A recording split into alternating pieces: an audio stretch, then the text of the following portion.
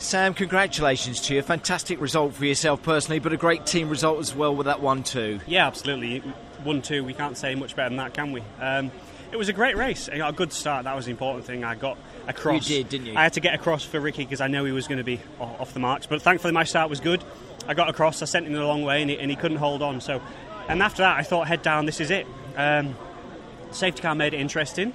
I'd got the gap, and suddenly I didn't have one anymore.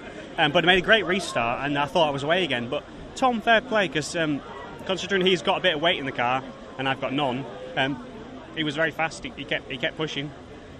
I made one mistake at Luffield, and he got a bit too close for comfort, if I'm honest.